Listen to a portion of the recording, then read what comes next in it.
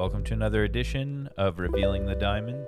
I'm your host, Tiaga Prem, and this week on the show, we're continuing our exploration in the Bhagavad Gita. Today, Chapter 2, right here on Revealing the Diamond. Welcome, everybody, back to another episode of the show. I hope you have listened to the first two episodes. I guess the first one is more like a prequel episode, not like a full episode, but like when you read a book and you read the foreword. Does anyone out there read the foreword? Do you skip the foreword and go right for chapter 1? Where are you on that experience of reading a book? Let me know sometime. Maybe I'll put the question up in social media so you can get back to me and let me know. I kind of waver. Depends on the writer. Maybe it depends on who wrote the foreword. Sometimes, somebody writes an introduction and it's somebody maybe with a unique perspective. Let me know, do you read the intro or the foreword to a book? I'd love to hear from you. Before we get into the show, I just want to say a couple of things. The first thing is that we have a teacher training happening, Dharma Yoga teacher training happening on Salt Spring Island. That is from August 1st to 12th. And you can go to honestfarms.ca or go to Tiaga Prem, my name, tiagaprem.com, and click on the Dharma Yoga tab, and that will allow you to sign up for the 200-hour teacher training that's happening with myself, Steve Fazzari, Sina Shalboff, and Patty Zito. Also, SJ will be in the house, and Marley will be in the house, and Sina's kids, and the chickens, and the goats, and the you name it, nature. It's going to be a beautiful time, so hope to see some of you out for that. Also, Tattva is this new yoga school program. It's going to start its launch this summer. I've got dates coming up in Kelowna. I've got some stuff happening in Vancouver, Alberta dates, and that sort of thing. So to keep in touch about how to participate in this program, also tiagaprem.com. Go to the Tattvas tab, and then you can find out more about that. And as far as where I'm going to be teaching regularly, online, in person, all of that stuff, everything you need to know will be posted on tiagaprem.com, or click the newsletter and sign up so you get the lowdown, the skinny on what's happening with teachings going forward, and Mexico, maybe some sunny times practice, maybe some Pacific Northwest practice. Who knows? The best way to find out is tiagaprem.com or join the newsletter. And that's my intro. If you love the show, share it with your friends. That's a great way to support the show. Also, if you love the show, give us a 5-star rating on wherever you listen to the program, whether it's on Spotify or iTunes or wherever you listen. Give us a 5-star review if you love us. Share us with your friends. And we sure appreciate everybody who takes the time to do that. Also want to say a big shout out to Minds Die. Thank you, Minds Die, for everything you do to support the show. If you would like to become a sponsor of the show, just let me know. You can email me at tiagaprem@tiagaprem.com, and we can chat about what that looks like. Okay, I think we're ready. Let's get into Chapter 2 of the Bhagavad Gita right here on Revealing the Diamond.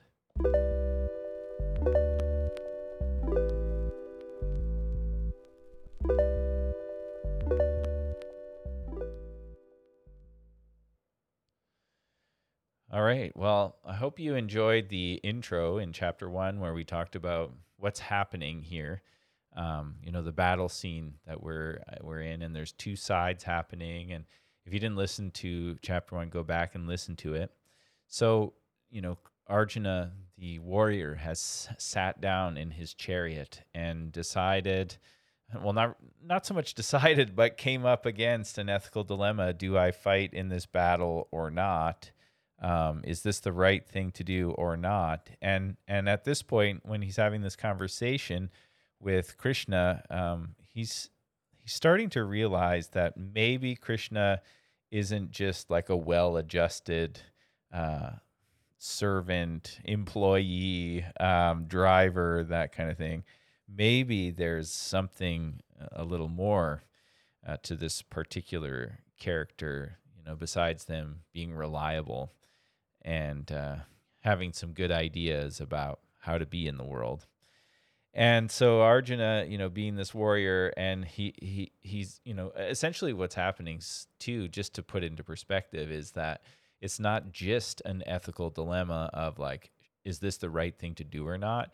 But it's an ethical dilemma in the face of death, which is a big one, right? And it's the big one. It's the big one for all of us who are alive, and those of us who are interested in yoga. We know that the whole reason we engage in a yoga practice is to prepare for dying in some ways, like to live a life to its fullest, but also in doing so, recognizing that death is inevitable and we need to make preparations for that starting now, right? I mean, that's just the reality of being alive.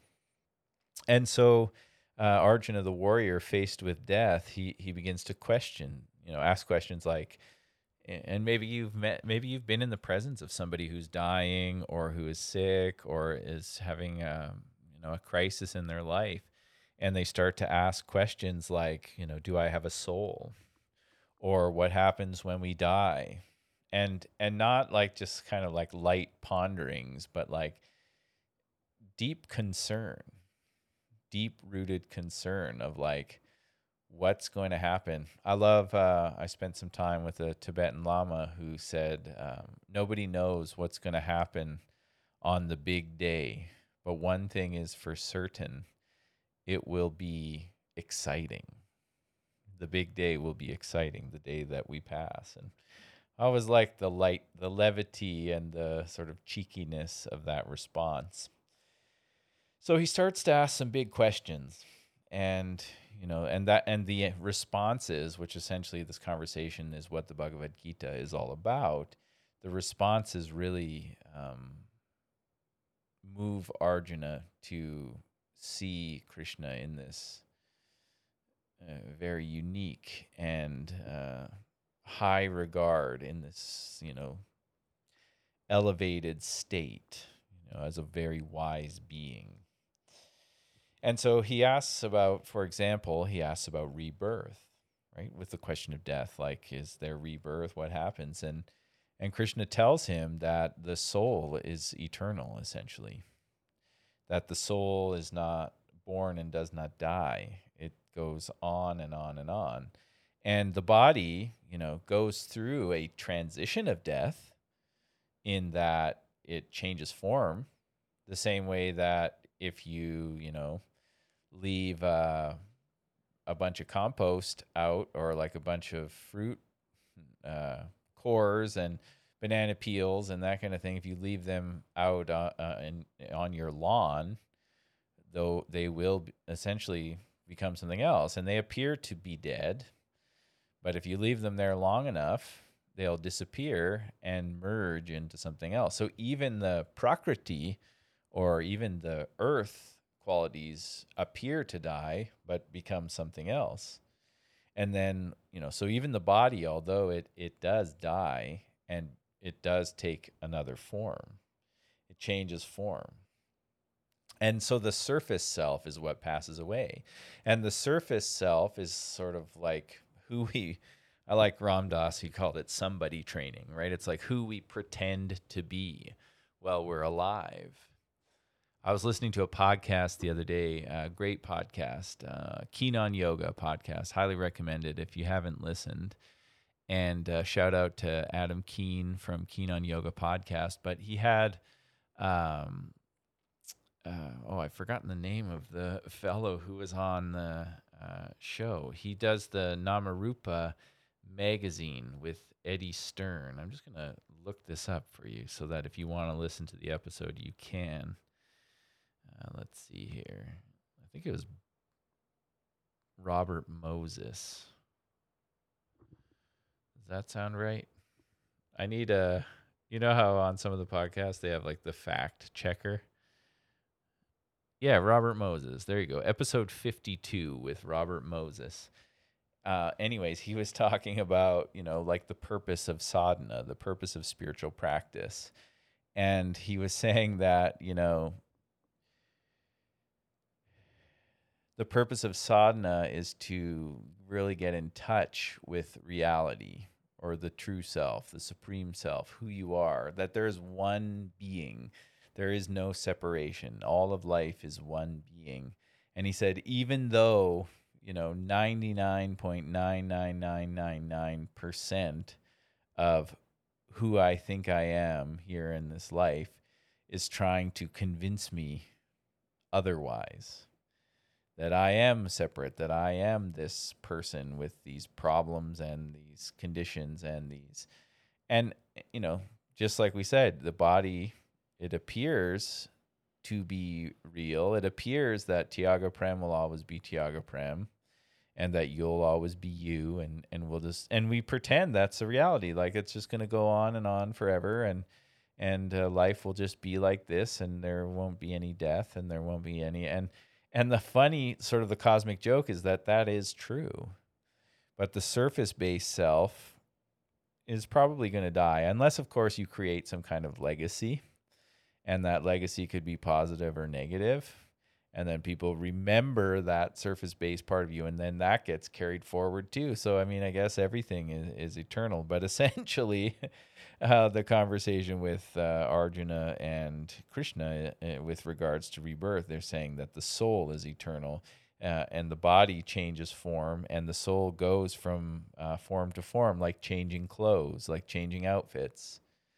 And that's why Ram Dass, he says, we're all just, God in drag, and we change outfits, but the nature of who we are, the self, the inner being, the inner beingness, the inner knower, the interconnectedness of all of life, it's being expressed in all these forms, and the forms keep changing, but underneath the soul, or whatever language makes sense for you,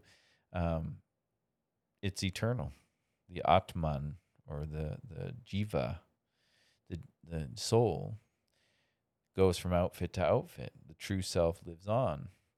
And then this divine play, I mean, he doesn't really get into it yet, using this word lila in the Gita yet, but the divine play, this, what you're experiencing in your life, this drama unfolding, it's just karma's playing their self out. Just like the sun rises and falls, everything knows what to do. Like your breath knows what to do. Your cells know what to do. And then we have the capacity to interfere. Like everybody knows that if you get like really worried and anxious, that you're only hurting yourself. If you complain all the time, it seems like you're hurting other people around you, but essentially you're just hurting yourself, because your cells want to be happy, and they want to be in this state of knowing who they are. But we have this free will, this capacity that allows us to interfere with the harmony of nature, with self-knowledge, which is the goal of all these practices. And also in this particular chapter of the Bhagavad Gita is, as I mentioned in the intro, when Arjuna starts to see Krishna as this wise being beyond how he saw him before, he asks Krishna essentially to be his guru or teacher. He sees Krishna as the supreme self, and guru is such a funny word. I mean, funny is probably not the descriptive word we should choose here, but guru, when we talk about guru, we're talking, I mean, this is Bhagavad Gita is a great way to understand this, a great place to gain some insight into this term guru, because guru is the great revealer. It is the teacher that is in everything. And if that supreme being, that supreme teacher that is in everything, has called you to have a teacher in a physical form, then you will have a teacher in a physical form. And some of us won't. And that doesn't mean that one of us has a guru and the other doesn't. That's just a surface-based expression. And I had heard Ramana Maharishi say that, grace is the experience Grace is the experience of that supreme being in everything, which means that if this supreme being is omnipresent everywhere at once, it means there is nowhere that the Guru isn't. The Guru is everywhere at once, constantly revealing, to us who we are. And when we understand that, it's sort of like, well, why bother taking any action? Just allow things to happen as they should. And there is some truth to that. But if you want to have a deeper understanding of why action is essential, I would recommend a great text. Can you guess what I'm going to say? It's called the Bhagavad Gita. Because it talks all about this. It's sort of like the grace of the Guru is everywhere. It's in everything. And then we go about as practitioners, as devotees, pretending that it isn't so. And then the practice becomes, this, at what point do we stop pretending? And do we merge into the what is? But the practice, I think, for a long time becomes the pretending that it isn't so. And then we get reminded and reminded and reminded and reminded until we don't need a reminder anymore. And don't we view all of these practices as reminders? Like chanting is a reminder of who we are. Asanas is a reminder of who we are. Working with the circadian rhythms of when we go to bed and what we eat and at what season and all of that stuff, those are reminders of who we are. But if we get, really adept at reminding ourselves of who we are, at some point we may not need the reminder anymore. And if we don't need the reminder anymore, the reminder means it already was. It's nothing new. Does that make sense? Like if you're being reminded of something, it's a return to something that you already knew. That's why I like the language inner knower. And so, just to loop back here, but Arjuna realizes by the grace of the Guru that he needs a teacher, and that teacher is Krishna. And Krishna does a wonderful job in this book of reminding him that as his teacher or the Guru principle, it's funny, like somebody sent me something the other day that will relate to this. And what they sent me was, there's all these male, I think it was an Osho quote, and it was like, there's been male Christs and Buddhas and all of these, and then there haven't been females, and the female awakened one is called a witch. And I loved that, but it made me think, like, even more so in the realm of pairs of opposites, when you recognize who you are, it isn't about male and female, but maybe those reminders are what allow us to see who we are. Oh, the mother and women have been oppressed and pushed aside by society. Becoming aware of that is a reminder of who we are. You know what I'm saying? And then at some point, it's not about the form. That who you are is not about male and female, mother and father. And we're all going through this and experiencing it in different ways according to our conditions. We're all, just as Ram Dass says, walking each other home, waking up to who we are. And we're doing that by passing through this realm of the gunas, the qualities of nature and this experience, to transcend the gunas. Oh, well, it's not, the essence of Christ is not masculine or feminine.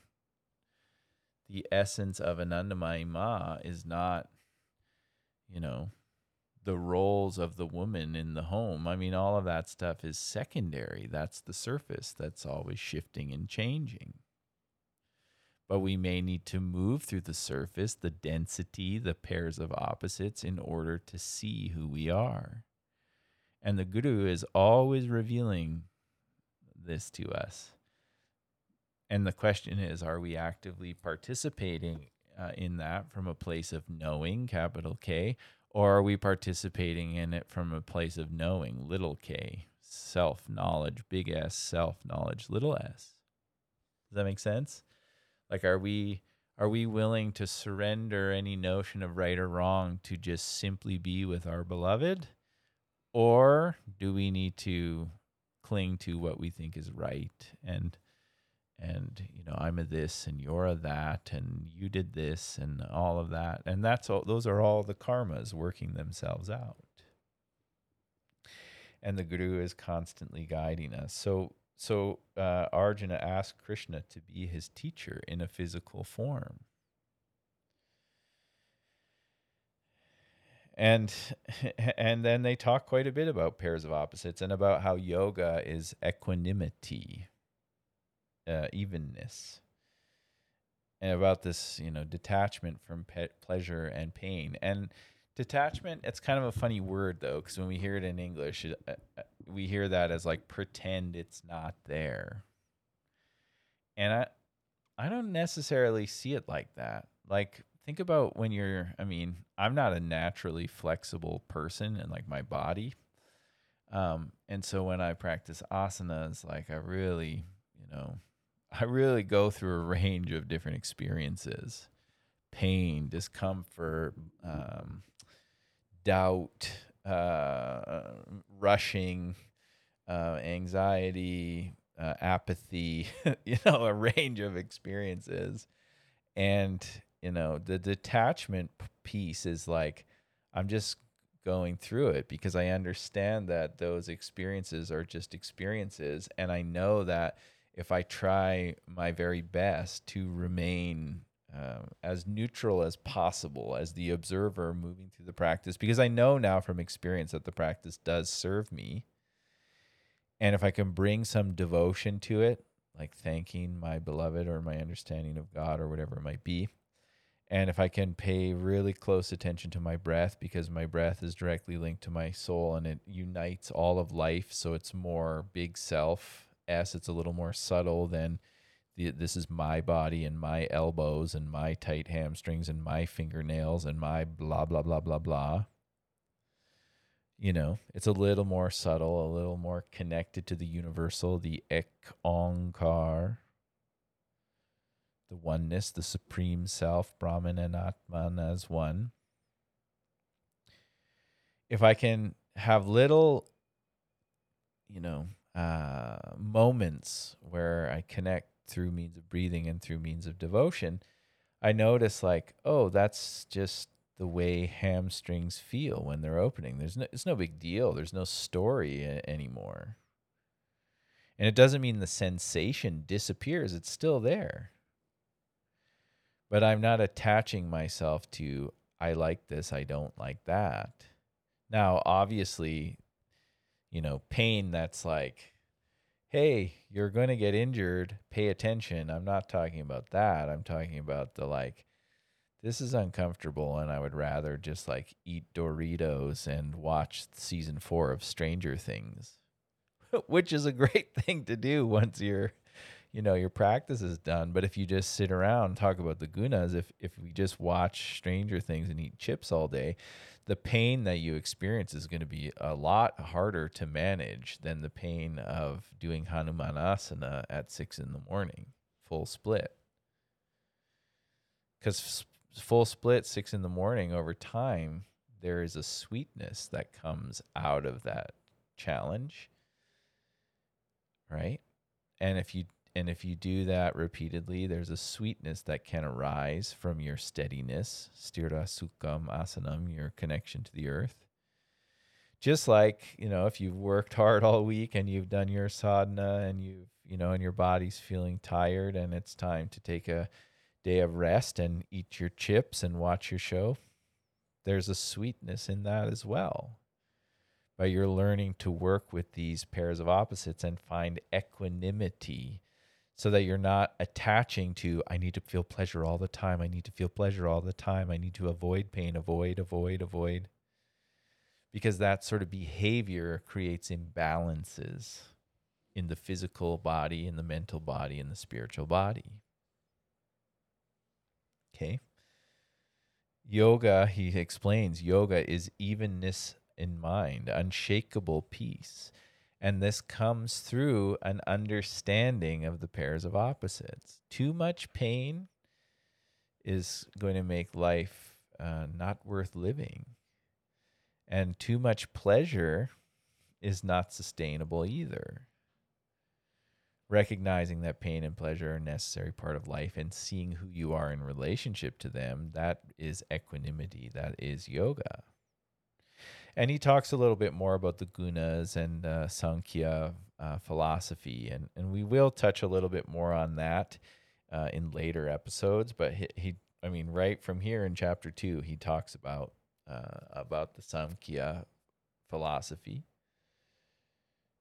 And, he talks a little bit about stita prajna, or wisdom, and that those who are established in wisdom, in continuous unbroken awareness, that they are not the perishable body, but they are the Atman, they are the eternal soul.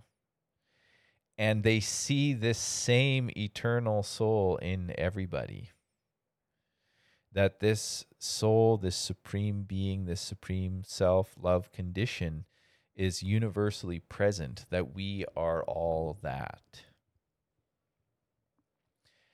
That the brilliance of the soul that you experience in yourself is the same in everybody. It's the same brilliance. That's what I love so much about the Mool Mantar in the Sikh tradition. Right? That it is Akal Murat, Ajuni Sebang.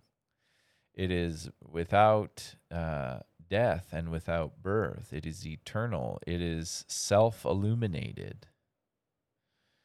It is Gur Prasad. It is the grace of the Guru. I mean, this is what the Bhagavad Gita is all about. This is a universal truth. And then he says, Guru Nanak, he says, Japa, meditate on that. Ad Satcha, Jugad Satcha, Habi Satcha, Nanaka Hosi Bi Satcha. You are born as that infinite one. You are that your whole life. You're that even now as you sit there listening to this podcast. And you will always be that. And this is the whole conversation with Krishna. And in if you've listened to the Sermon on the Mount episodes, you know also that's what's going on there too. These conversations about heaven is not if you be a good person and then you get a eternal pleasure at the end of your life because you said a prayer. It's not quite, from my understanding, listening to Jesus is not necessarily what we're talking about here.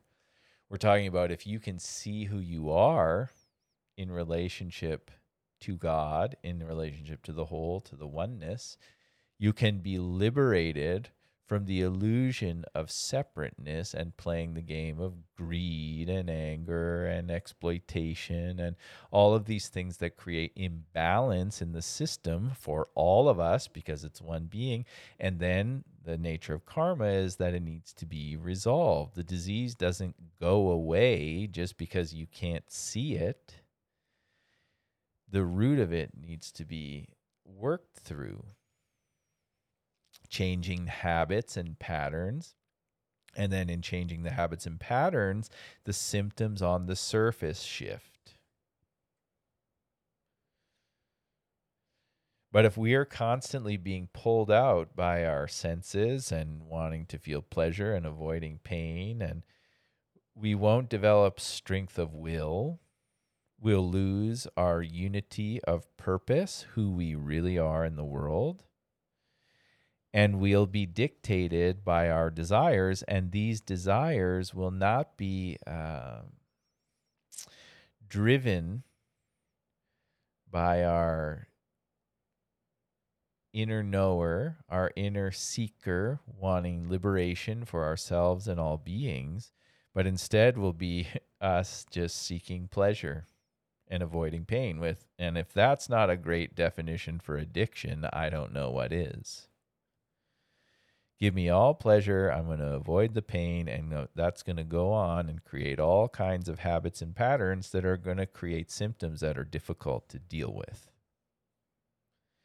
And so what can we do about the symptoms? Well, many of us just take pills or drugs or sex or alcohol or shopping or you name it, something to feel pleasure and avoid pain.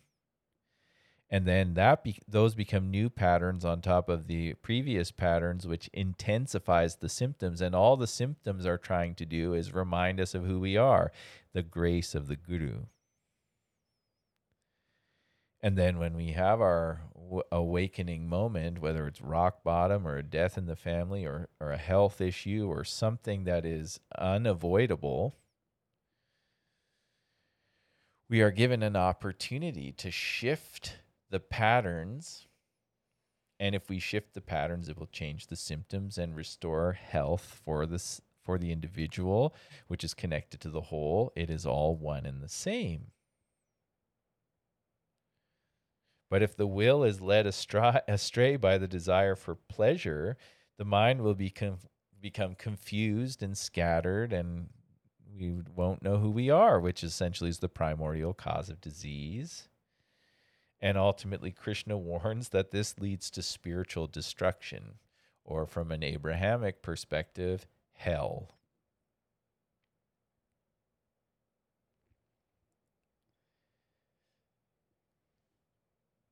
Y'all with me? Let's take a little break here, and we'll be right back with the second half of the show.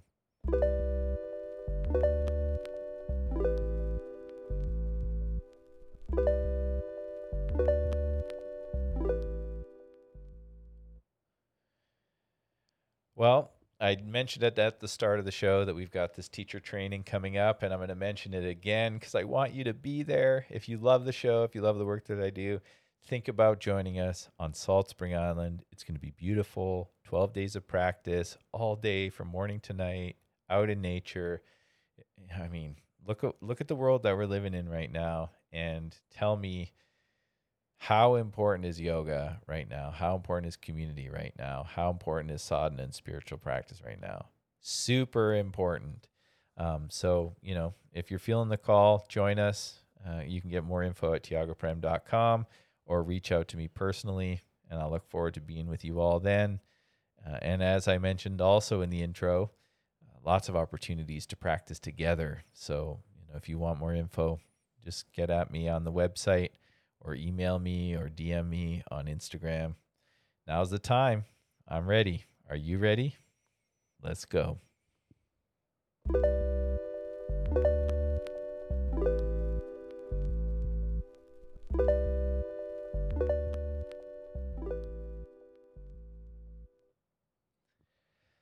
All right. Well, I hope you enjoyed the first half, and let's dig into the second half of the program. So, after Krishna warns Arjuna about spiritual destruction, they talk a little bit more about wisdom and inner guidance and this word dharma, which in this particular text, Bhagavad Gita, when they talk about dharma, it's about like living your purpose, why you're here, based on your gifts and talents and epigenetics and your environment and everybody is here for a reason. Or like my friend Jai Dev would say, if you have a mind, you have a mission. So everybody's here for a reason. Or Guru Nanak, he says, your destiny is written on the inside of your brow. Okay, so why you're here? What are you here to fulfill? And he says it's not about having knowledge of religion and dogma. It's not about religiosity, but more so about direct mystical experience, like connecting with God or self as your soulmate. And that it's not so much about beliefs, like I believe in this, but it's about how you live, how you show up in the world. How you show up in the world is going to define how you experience the world. And so if you're doing, all of these things in your life that you can't see yourself, and you're losing your tapas, you don't have any discipline, and you're inspiration to learn swadhyaya is becoming dimmed because of the pursuit of pleasure and the avoidance of pain. And, because of that pain that comes, the suffering that arises from that, you disconnect from the wonders of life, the wonders of nature, the wonders of children playing, the wonders of prayer, the wonders of, wonder, the wonders of wonder. It's gonna be really hard to know why you're here, to experience yoga, an experience of oneness, self-realization.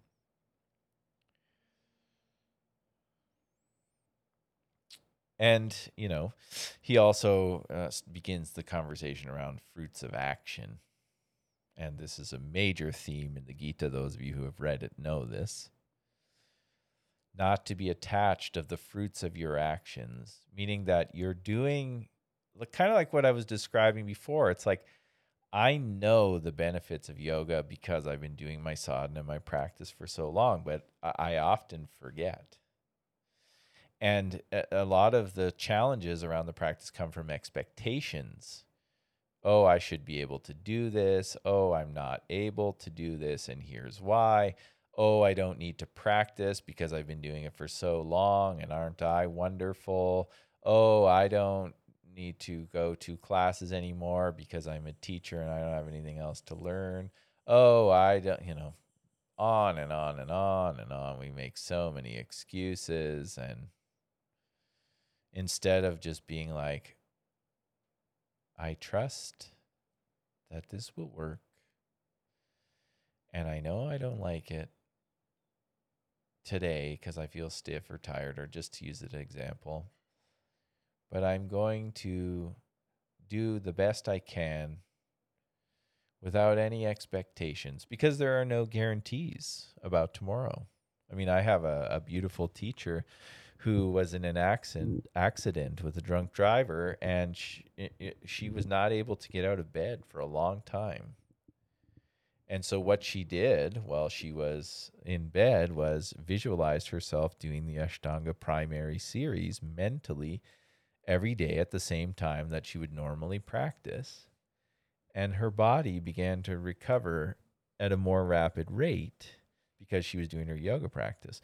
Well, she wasn't doing her yoga practice the way one would expect. Oh, but I just really want to work on my jump throughs and my jump backs and if I could only, stand up, I could work on my head. No. Instead, can you breathe? Yes. Can you move? No. Okay, can you imagine you're moving? Yes. Okay, breathe and imagine you're moving, and you will get the benefits. Okay. But would you rather be moving? Yes. Well, don't focus on that, because if you do, you may lose the benefits.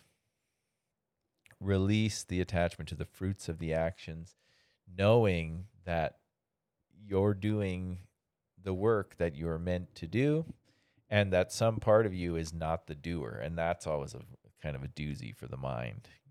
You're just showing up according to your conditions. Like her conditions were, I'm not able to move, but I know I can practice. Great. Practice according to your conditions. Does that make sense? All right. I would like to share some of the passages just based on the themes that we covered today with you, if that works. And let's start with the soul is eternal by reading verses 11 and 12.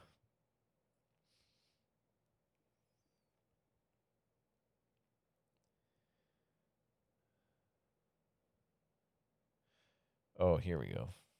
My phone was just being a little funky, but here we go. Okay, so the wise, this is Krishna, and he's talking about death and the soul being eternal. Okay, so he says, the wise grieve neither for the living nor for the dead. There has never been a time when you and I and the kings gathered here have not existed, nor will there ever be a time when we will cease to exist. We are eternal beings. We will always be here in different forms. But remember, that doesn't mean, oh, well, who cares? Let's just. No, it means you understand the nature of nature, you understand the nature of the soul, and you still show up to do your duty, which is to be in service of the whole. You with me? So you care for the earth, not only the soil, but the bodies around you, all the different bodies, experiences, conditions.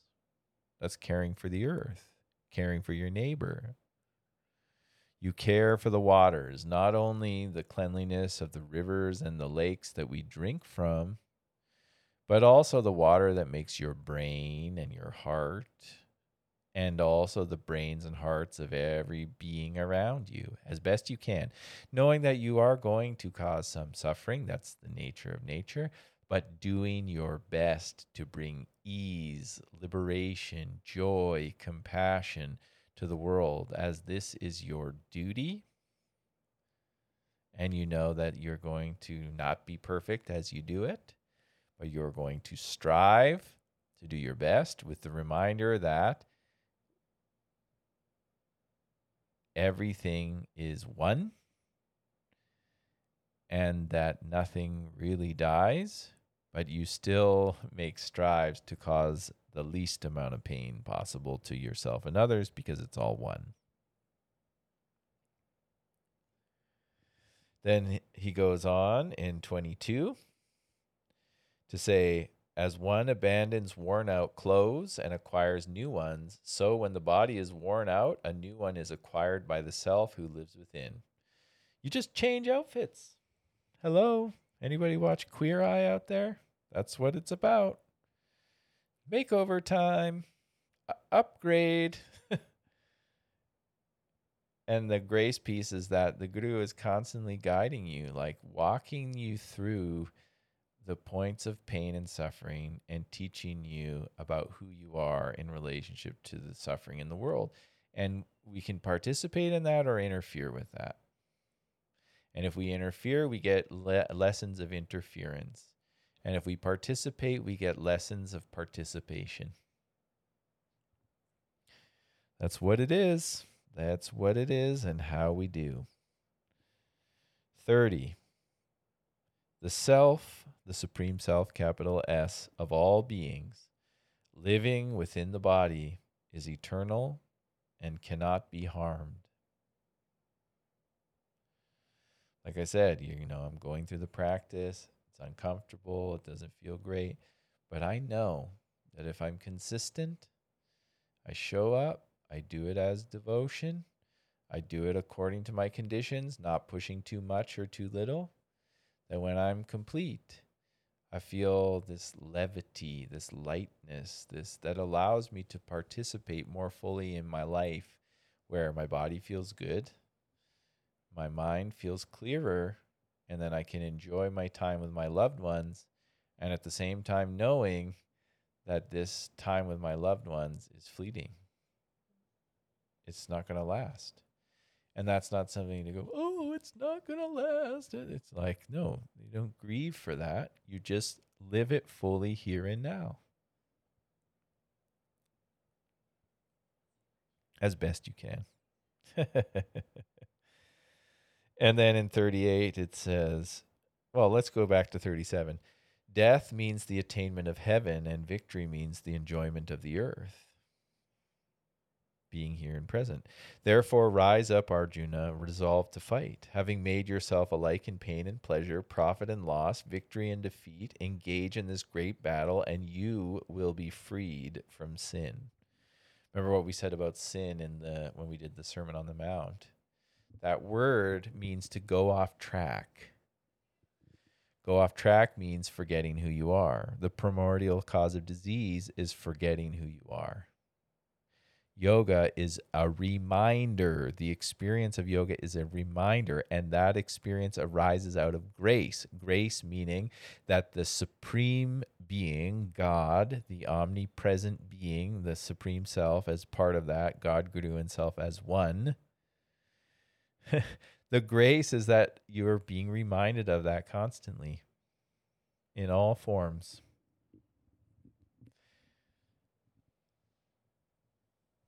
Remember who you are. And those lessons come in all kinds of forms. Then, with reference to yoga being equanimity, Krishna in verse 14 says, when the senses contact sense objects. So that means what you're perceiving, what you're looking at, listening to, what you're smelling, what you're tasting, what you're touching, you know what I mean? Sense objects. When the senses contact sense objects, a person experiences cold or heat or pleasure or pain. These experiences are fleeting. They come and go. Bear them patiently. Those who are unaffected by these changes, who are the same in pleasure and pain, are truly wise and fit for immortality. Assert your strength and realize this. Ooh, that's powerful. Read that every morning when you're looking in the mirror. 18. The body is mortal, but that which dwells in the body is immortal and immeasurable. And I would even say that same intelligence is in the cells in your body, and they become something else too. So they're not as separate as maybe we once thought. The Purusha and Prakriti are merged together. The intelligence of the mother, or the intelligence of the Shakti, or the whatever language you want to use, is the same intelligence as the awareness. They are interconnected. It is in everything, which, I mean, that's what we're talking about here. It's not, how could it be omnipresent and not be in everything? It's in everything. And Tattvamasi, you are that. It's who you are.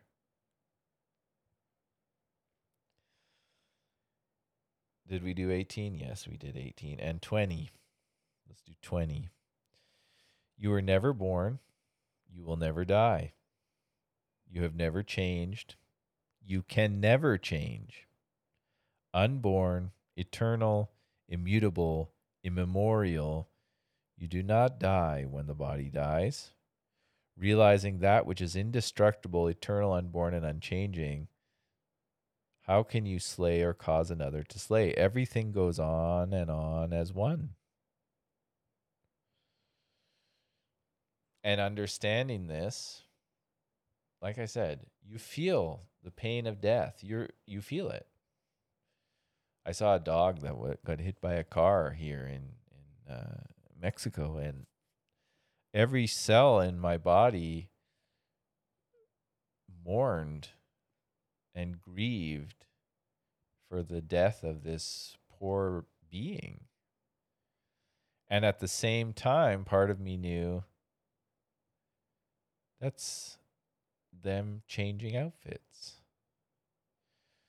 But I didn't say, oh, don't feel bad. It's all good. Just, no.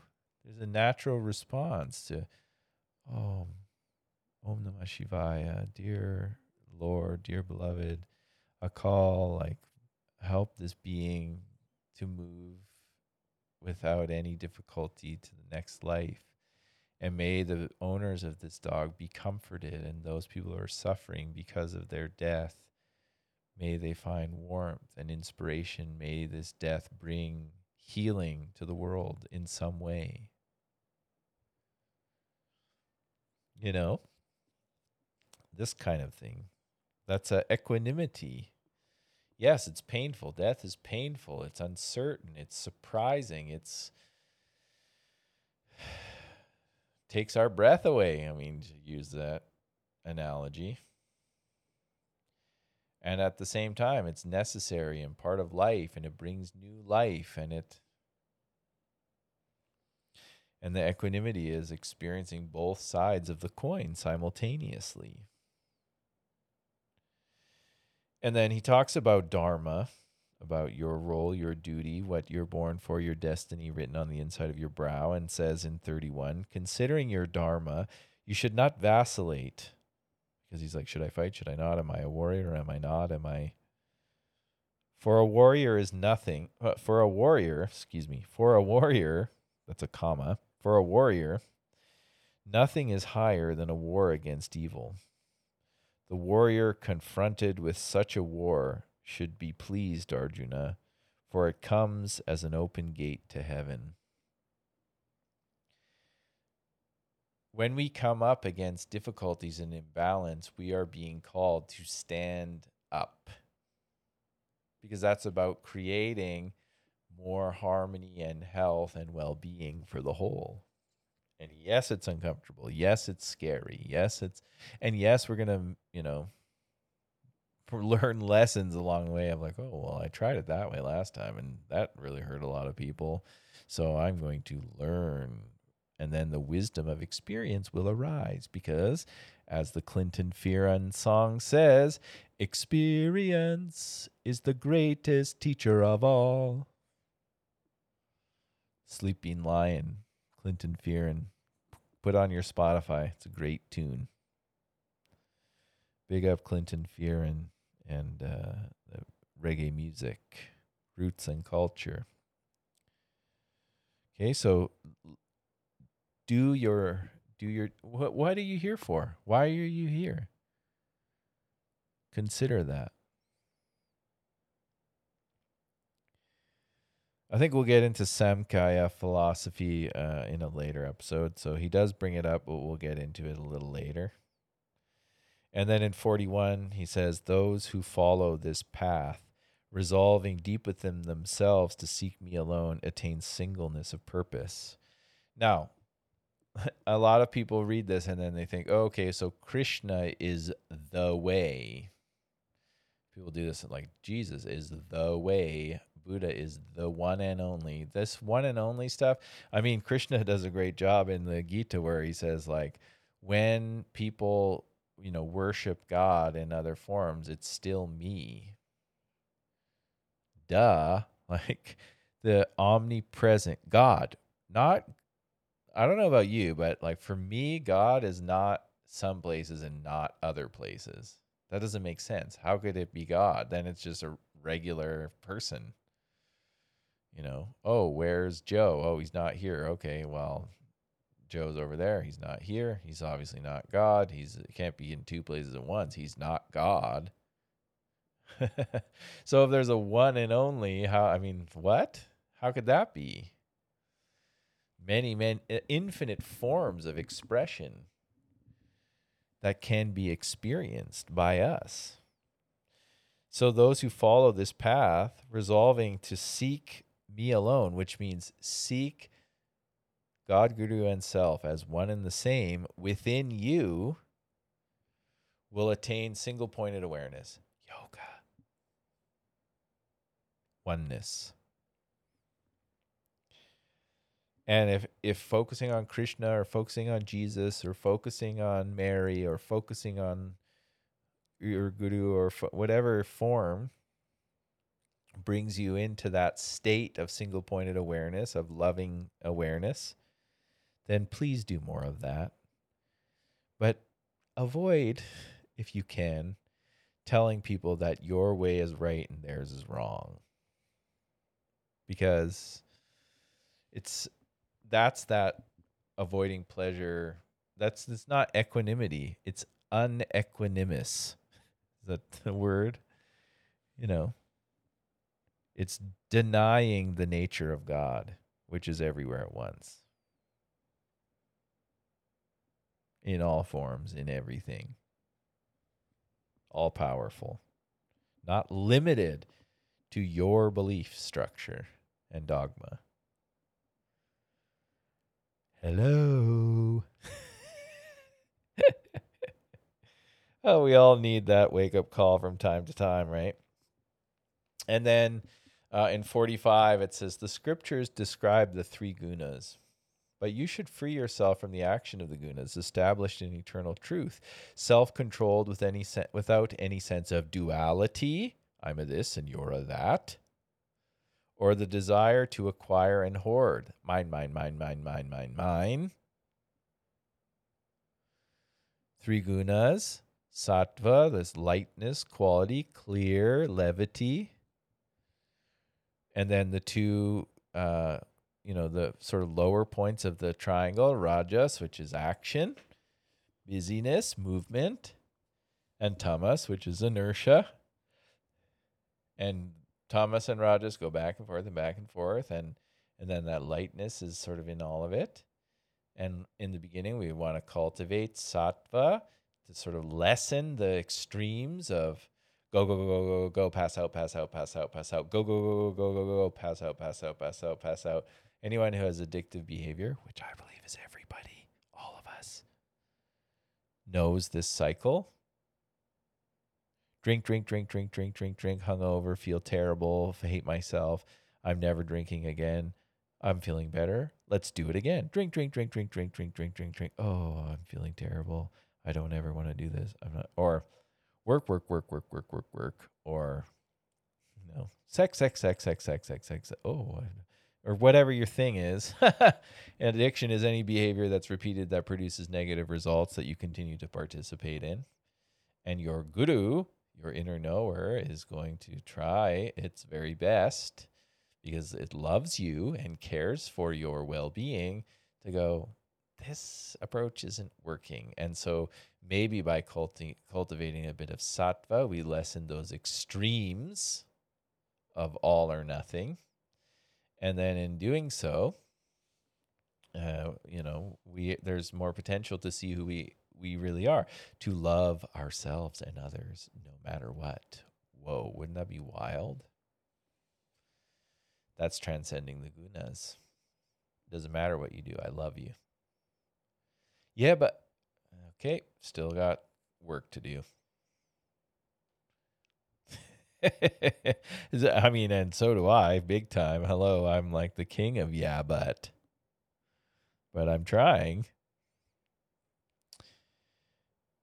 And then just to cycle back to the fruits of actions, because this is an important one. Carrying on from 45, we'll go to 47. You have the right to work.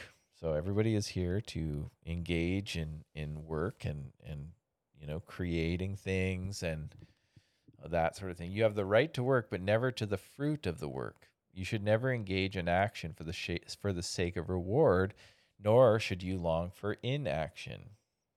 So what's in it for me? And I'm just too lazy and apathetic. I don't want to participate. It's warning about those attitudes. And then in 49, seek refuge in the attitude of detachment, and you will amass the wealth of spiritual awareness. I'm here for the experience of living, the wonder of it all, the joy and the pain. Those who are motivated only by desire for the fruits of action will end up miserable, for they are constantly anxious about the results of what they do. Sounds like current times. Imagine if there was that was on the news or something. Seek refuge in the attitude of detachment. This just in. And if you do this, can you imagine, you will amass the wealth of spiritual awareness. Wow, tell me more, Bob. Well, those who are motivated only by the desire for the fruits of action, what's in it for me, are going to end up miserable, for they're constantly anxious about the results of what they do. Me and mine, and me and mine, and me and mine, and me and mine. When conscious is unified, however, all vain anxiety is left behind. I see myself in all. This impacts all of us. This pandemic impacts all of us.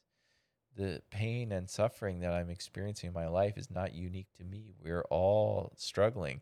So what can I do to bring healing to the world? And when somebody's lashing out and trying to hurt me, recognize it's not really them doing it. It's just karma working itself out.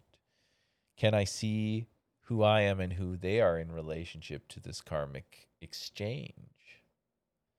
When consciousness is unified, however, all vain anxiety is left behind. There is no cause for worry, whether things go well or ill. Therefore, devote yourself to the discipline of yoga, for yoga is skill in action.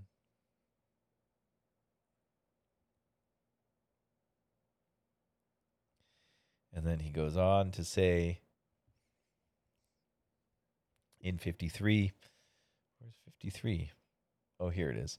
When you are unmoved by the confusion of ideas and your mind is completely united in deep samadhi, samadhi means sameness, sama, sameness, oneness, you will attain the state of perfect yoga, seeing the one in all. Then I'm going to go 55.